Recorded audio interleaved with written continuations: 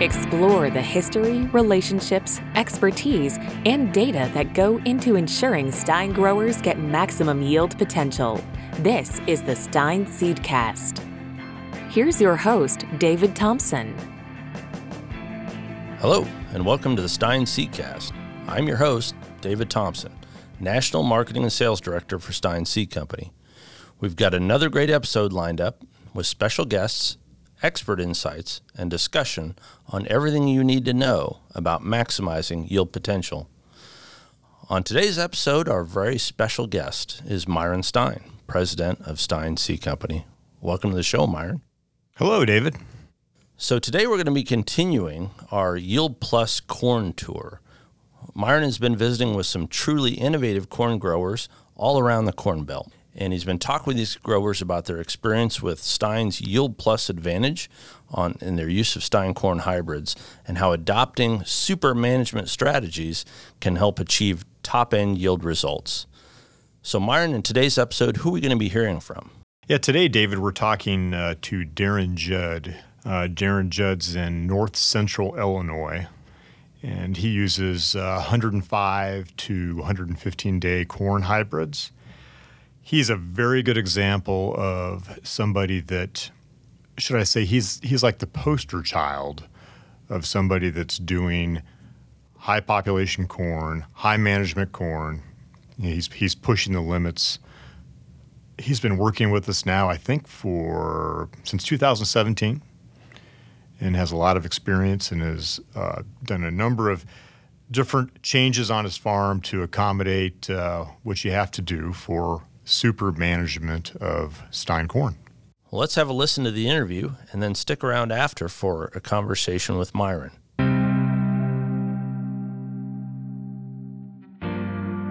Okay, welcome to another session of the Stine Yield Plus Corn Tour. Today we're with Daron Judd of Lostant, Illinois, which is north central Illinois. Today we're going to talk about Daron's family farm and how they got established here in north central Illinois, and then we're going to talk about the Stine hybrids they're using on this farm and how they manage those Stine hybrids. They're in narrow rows, and it's definitely a situation where it's super management of the corn crop. So Daron, tell me some about the family farm, how you got established here. Yep, Grandpa started farming in 1949. 160 acres was all. So had that ground, and then he also was helped a neighbor, was a hired man for one of the neighbors as well. Mm-hmm. That neighbor decided that he wanted to retire, and Grandpa then picked up, some more ground, and he actually farmed all that ground till 1970, where he unexpectedly passed away at a pretty young age, which then in turn my dad threw your dad into the absolutely at a very young age as well. Yeah, so Dad started farming in 1970. I was fortunate enough to pick up some ground in 2000. So Dad and I farmed together for about 6 years. At that point, Dad decided that he wanted to start enjoying retirement. He retired then at 2006, and he still helps out. Helps in the spring and the fall. So always good to have his knowledge. His knowledge and his help. Absolutely. That's the time you need extra help. You bet, absolutely. So that's kind of how we got started here in Central Illinois. So on your farm, you are narrow rows. Mm-hmm. I believe this season you'll be all corn. So some years you're all soybeans, mm-hmm. Some years are all corn. Mm-hmm. Some years you're corn on corn. Yep. Okay. Yep. What's the longest you've gone corn on corn? We did go 6 years one time. Okay. And it worked out pretty good, but I don't think we'd ever go more than that. I think 6 years is about the most that we'd want to do. So I'd say 4 to 5 at the most. That's kind of where we're at. Yeah. In that year you put soybeans on the ground, you typically have some phenomenal soybean yields, probably. Yeah, absolutely. Yeah. So let's talk about how you manage your corn hybrids on your farm. And it all starts with the yield goal. Mm-hmm. So tell us what is your yield? What's your objective on your corn crop? 300.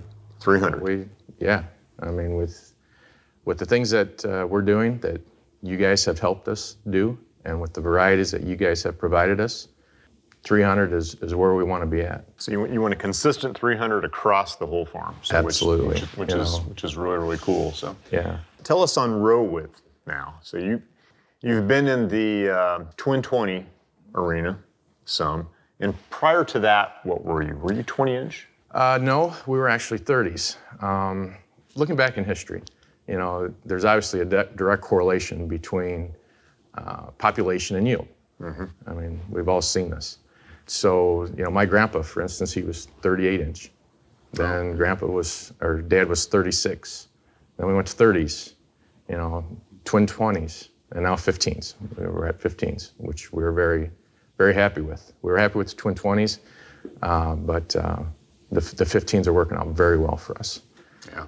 We're pushing that population, under your recommendations, we're right around 44,000 is what we've kind of felt is a sweet spot.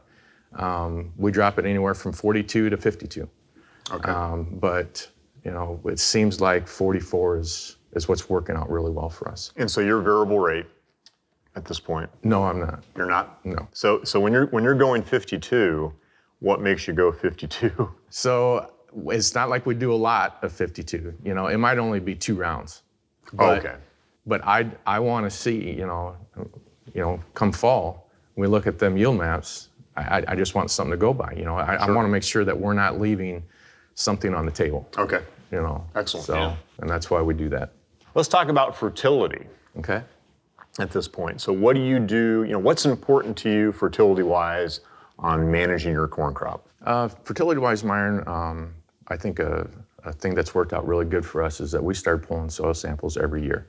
Mm-hmm. And in doing so, it has really actually brought our cost per acre in fertilizer down a substantial amount. We take this information every year and along with our yield maps from combining, and we layer that. And it's not so much grids anymore, but we're doing zones.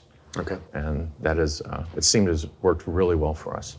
And do you do variable rate planting with those zones? I don't believe you do. No, we do not. Our ground is pretty consistent around here. So no real reason to go that direction. No, it is not. So let's talk about planting depth. Is planting depths, when you're planting corn, is there anything specific you look at on planting depth that's key? Yeah, we want to place that right around the 2-inch mark. Mm-hmm. I think everybody kind of shoots for that, as so do we, and we've had good luck at that. If we go any shallower, it doesn't seem like we have the brace roots that we want, and we don't really want to go much deeper than that either. You guys have obviously shared all your data with us as far as the planting depth that you guys like to see it at, and usually try and get it right at that 2-inch level. So Daron, let's talk about your planter. So at one time you were twin 20s and now you're 15s. We were, yep. We were twin 20s for about 4 years. Okay. Worked out very well. We were happy with it. Got us away from the 30-inch rows, which was our main goal. But now that we're in 15s, we are definitely enjoying that much more. It's easier to combine. We've got the head that will handle the 15-inch row now, and it's worked out very well for us. It was kind of a big transition to make. We had that twin 20 48-row planter, and now it's a 32-row planter. Oh, excellent. Yeah. So there was a lot of work involved in that, but we got that behind us last winter, and this was our first year of 15-inch row corn. Let's talk about the different Stine corn hybrids that you grow here. Okay. So tell us your 2 favorite hybrids, and maybe tell us a couple of hybrids you don't like. Okay. From that you tried over the years. Well, as far as the ones that we do like, 9714 comes to mind right away. 107-day, which is, that's about the earliest corn that we plant on the farm. We like to get started with that. That way, come fall, we can get going combine a little bit early, get the combine set, And what we found with 9714, even though it's 107-day corn, we've actually had years, years actual, that it has yielded just as good as our 114-day corn. I mean, And an incredible thing about that is we used to call it 107 day, but we found out it's more like 105 day. Really? So that is cool. Yeah. To know Yeah. that's doing that on your farm in this geography. Absolutely. And it seems to handle the high population very well. It's shorter in stature, which we really like. Less biomass, because there are years that we are corn on corn.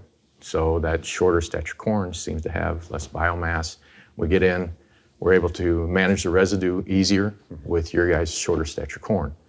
And 9714, it just seems to respond well to fungicide, which we're a firm believer in that on the farm. So 9714 is actually definitely one of our favorites, as well as 9808. Okay. Everything that I said about 9714 plus the standability of 9808 we have found is just second to none. And the stuff just stands. It's a pleasure to combine, and generally 80% of the time it's our best yielding year in and year out. It's just so 9808. The word comes to mind is consistent. Okay. It's just very consistent number for us. Great. So you talked about the shorter statured hybrids, and it's all about gathering light or light interception. And so it sounds like that's working well on your farm. It is. How about fungicide? Now you brought up fungicide, and I know you're doing some pretty cool things with fungicide. So last year you used a drone. I think they had a capacity of 3 gallons? Yeah, it was 3 gallon. Yeah, and there's a new one that... There is. They call it the R30, which just came out not too long ago, which has a capacity of, I believe it's right around 9 gallon now. Oh. So we're talking, a lot more acres an hour with that one. So we definitely want to get our hands on that. Daron, I think the drone technology is something that everybody should probably look at this point. Yeah, absolutely. I would agree with you. I'm not sure. I'm sure people probably look at it and go, I don't know.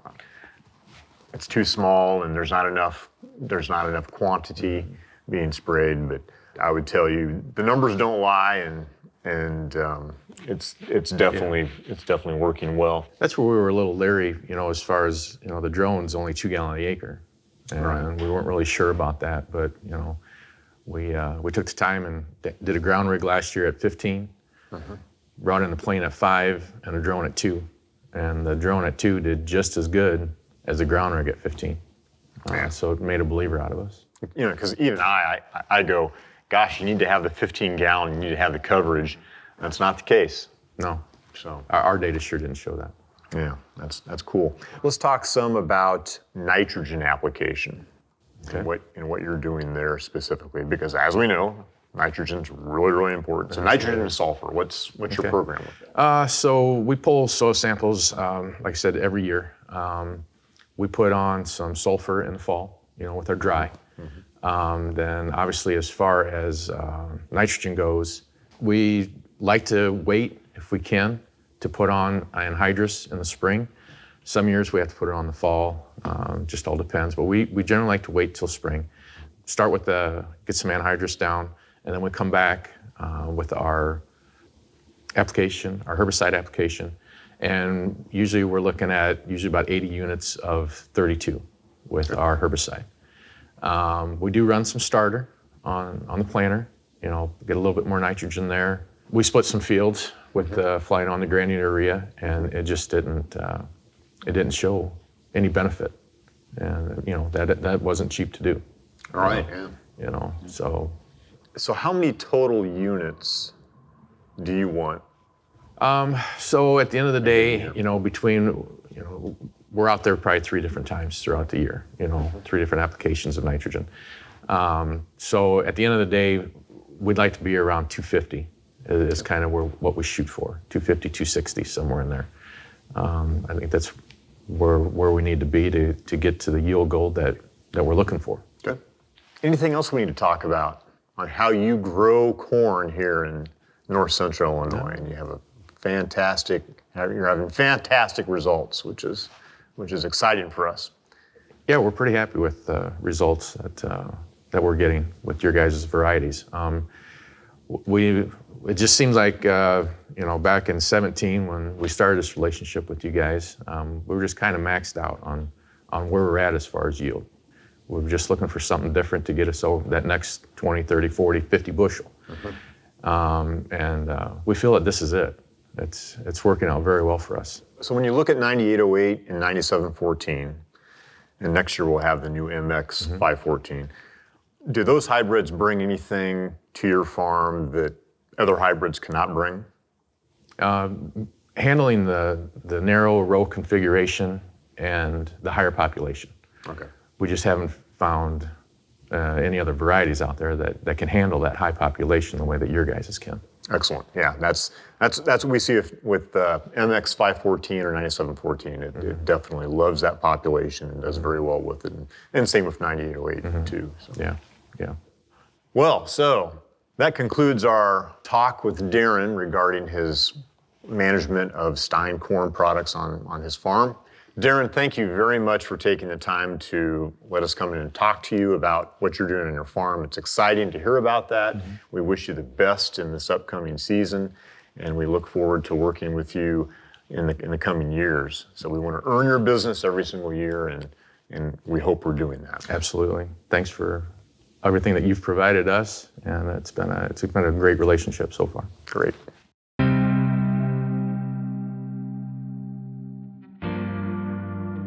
So that was Daron Judd, Lostant, Illinois, visiting with Myron about his use of Stine hybrids and how he maximized yield potential on his farm. So a lot of interesting tidbits of that, Myron. I got a lot of questions I was going to talk to you about.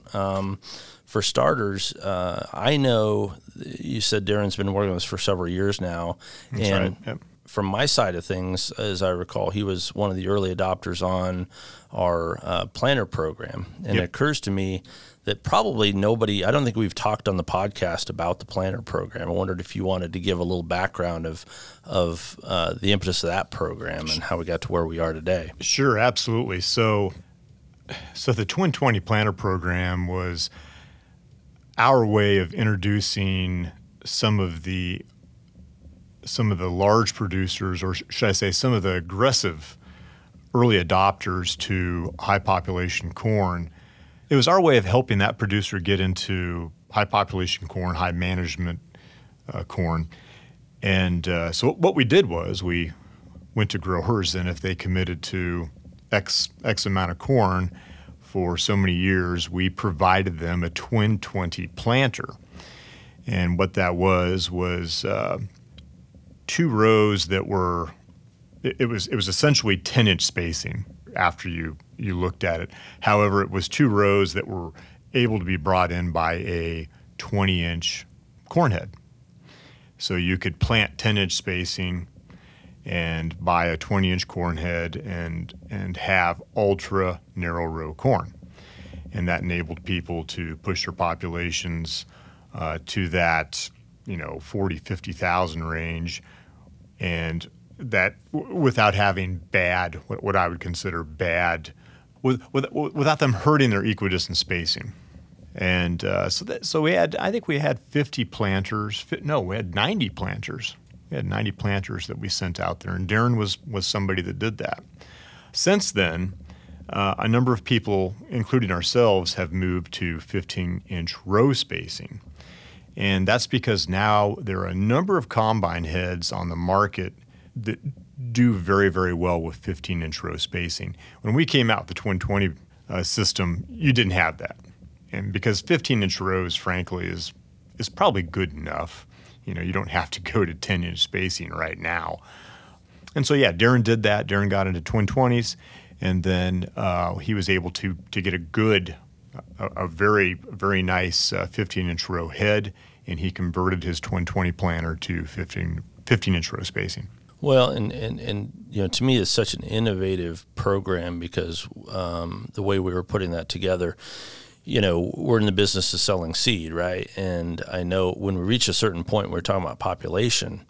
There's only so much you can do with population in a 30-inch row, right? That's right. And so at a point, you start getting out of the seed conversation. You get into a real sort of conversation about the practice of farming and row spacing and all of those things. And so I thought it was really innovative that the company went to that route to say, listen, we're putting our money where our mouth is. We're going to give you the opportunity to plant in narrow rows using one of these, narrow row planters. And so just really kind of innovative. And like you said, I think we end up with 90 of those planters out eventually.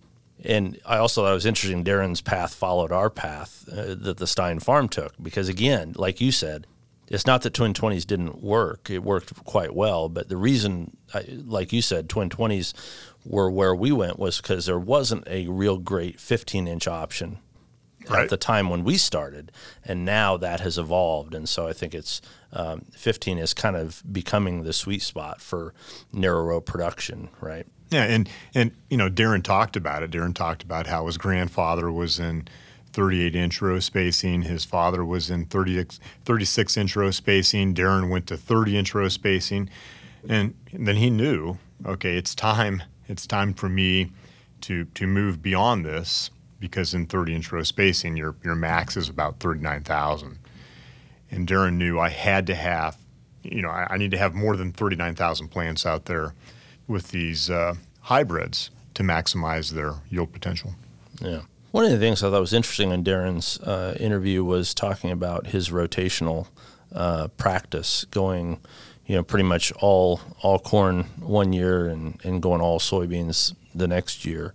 I think that's kind of a unique take that you don't hear from everybody. Yeah, Daron, and he said it there in the interview, he talked about he won't go more than 4 or 5 years corn on corn. But I will tell you from talking to him in the past, he really, really likes corn. I mean, he just is very passionate about corn. And even if we would recommend that he go to soybeans specific years, because of the commodity price and so on and so forth, he would still gravitate towards corn just because he enjoyed that. But he also knows he has to break that up once in a while.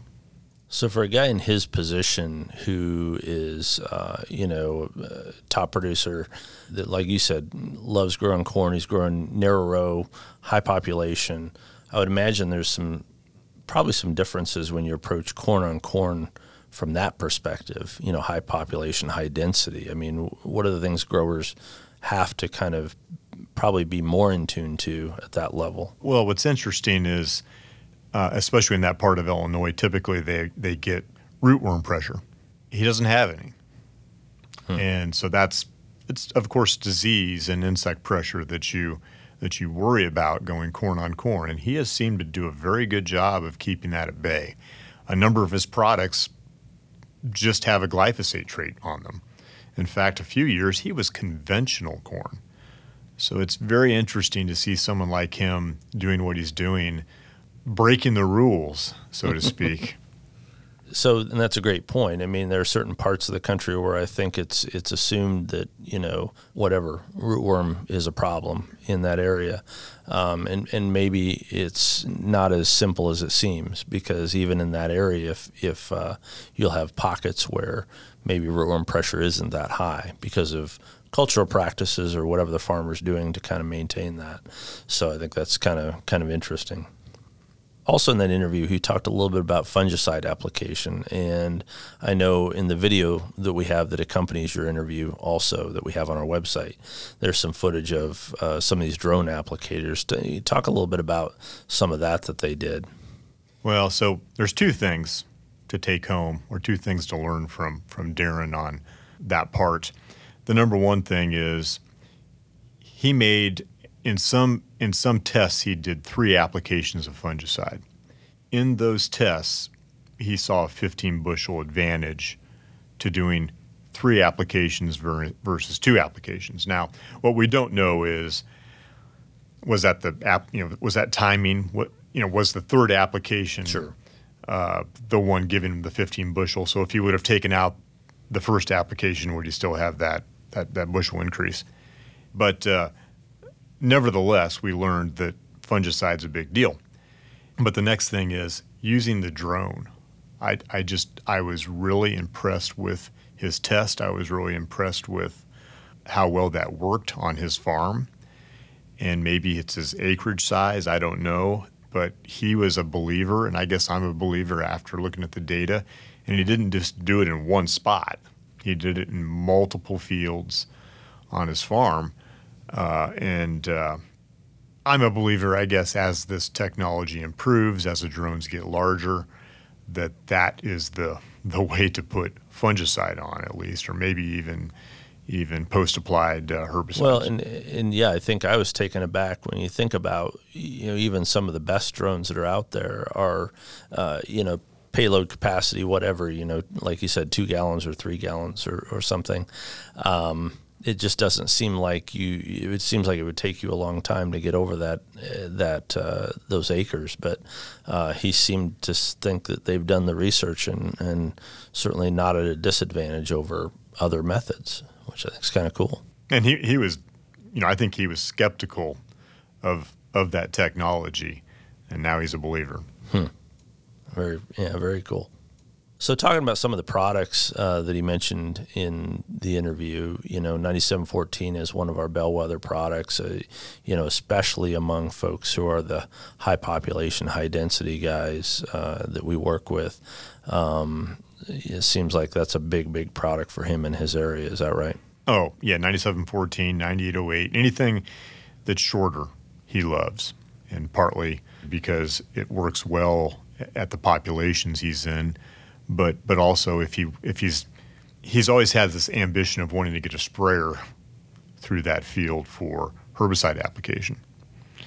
I knew that was his first, originally when he looked into the whole thing, that's why he wanted shorter corn, was because of the ease of using a ground sprayer versus an aircraft when applying some of these things. Of course, now he's doing drones for fungicide, but that's what he looks for. And over the years, not just 9714 and 9808, I mean, there's been a lot of other shorter statured hybrids we've had that have done well on this farm. But those two definitely stand out. And this year now he's doing MX514, MX709. MX709 is a little bit taller, but those genetics work well in that geography. So what do you think you'll see with like MX709 that he maybe hasn't seen with 9714 and 9808? Well, I think the yield will be there. He may not like it because it is a little bit taller. I noticed, of course, 9808 comes up, and that's such a popular product in our lineup, has been for a long time. And something that struck me was he talked about its consistency and just how consistent it is year in and year out. And I got to thinking, for somebody like Daron, who, is always kind of testing boundaries, I think he said he would adjust the population at times, just to, I think he said, so he doesn't want to leave anything on the table. So he's always playing around with maybe testing the upper end of population here and there. It occurs to me that maybe that's one of the great things about a product like 9808. If you know it's consistent, that that's not the variable that you're worried about. So you can plant that and you can play with different other variables and see what brings you a return, I guess. Oh, yeah. Yeah, 9808's super versatile. That part of Illinois, that hybrid has just been exceptional for anybody that uses it. I know our reps in that geography, we have one rep that just thinks it's the best thing since sliced bread, and it really is a dominant product, and something Daron can use. He can plant it at any population, just about, and it's not going to be a failure. Yet he can push it and see on his farm, okay, what do I need to be doing here? And you can take 9808 and push it, and you're not going to have a disaster on your hands, and that's what he likes about it. So for somebody who goes and visits Daron's farm and sees his operation, I mean, what are the things that they're going to be take back with them, thinking about that they might be able to apply on their own operation? I would tell you, if you just walk his fields and you're in his 15-inch row spacing, and you're counting plants and you're figuring out what the actual populations are out there. Aside from that, Daron does a good job of not having a lot of overhead. He doesn't have a bunch of enormous machine sheds and and all those things. He truly puts his resources into the technology on growing the crop, and does his homework, and he wants to be different. He does things.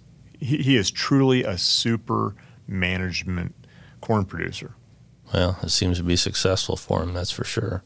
Well, for those who've been listening, we've been listening to Myron Stine and Daron Judd of Judd Farms in Lostant, Illinois, talking about the yield benefits of Stine narrow row corn.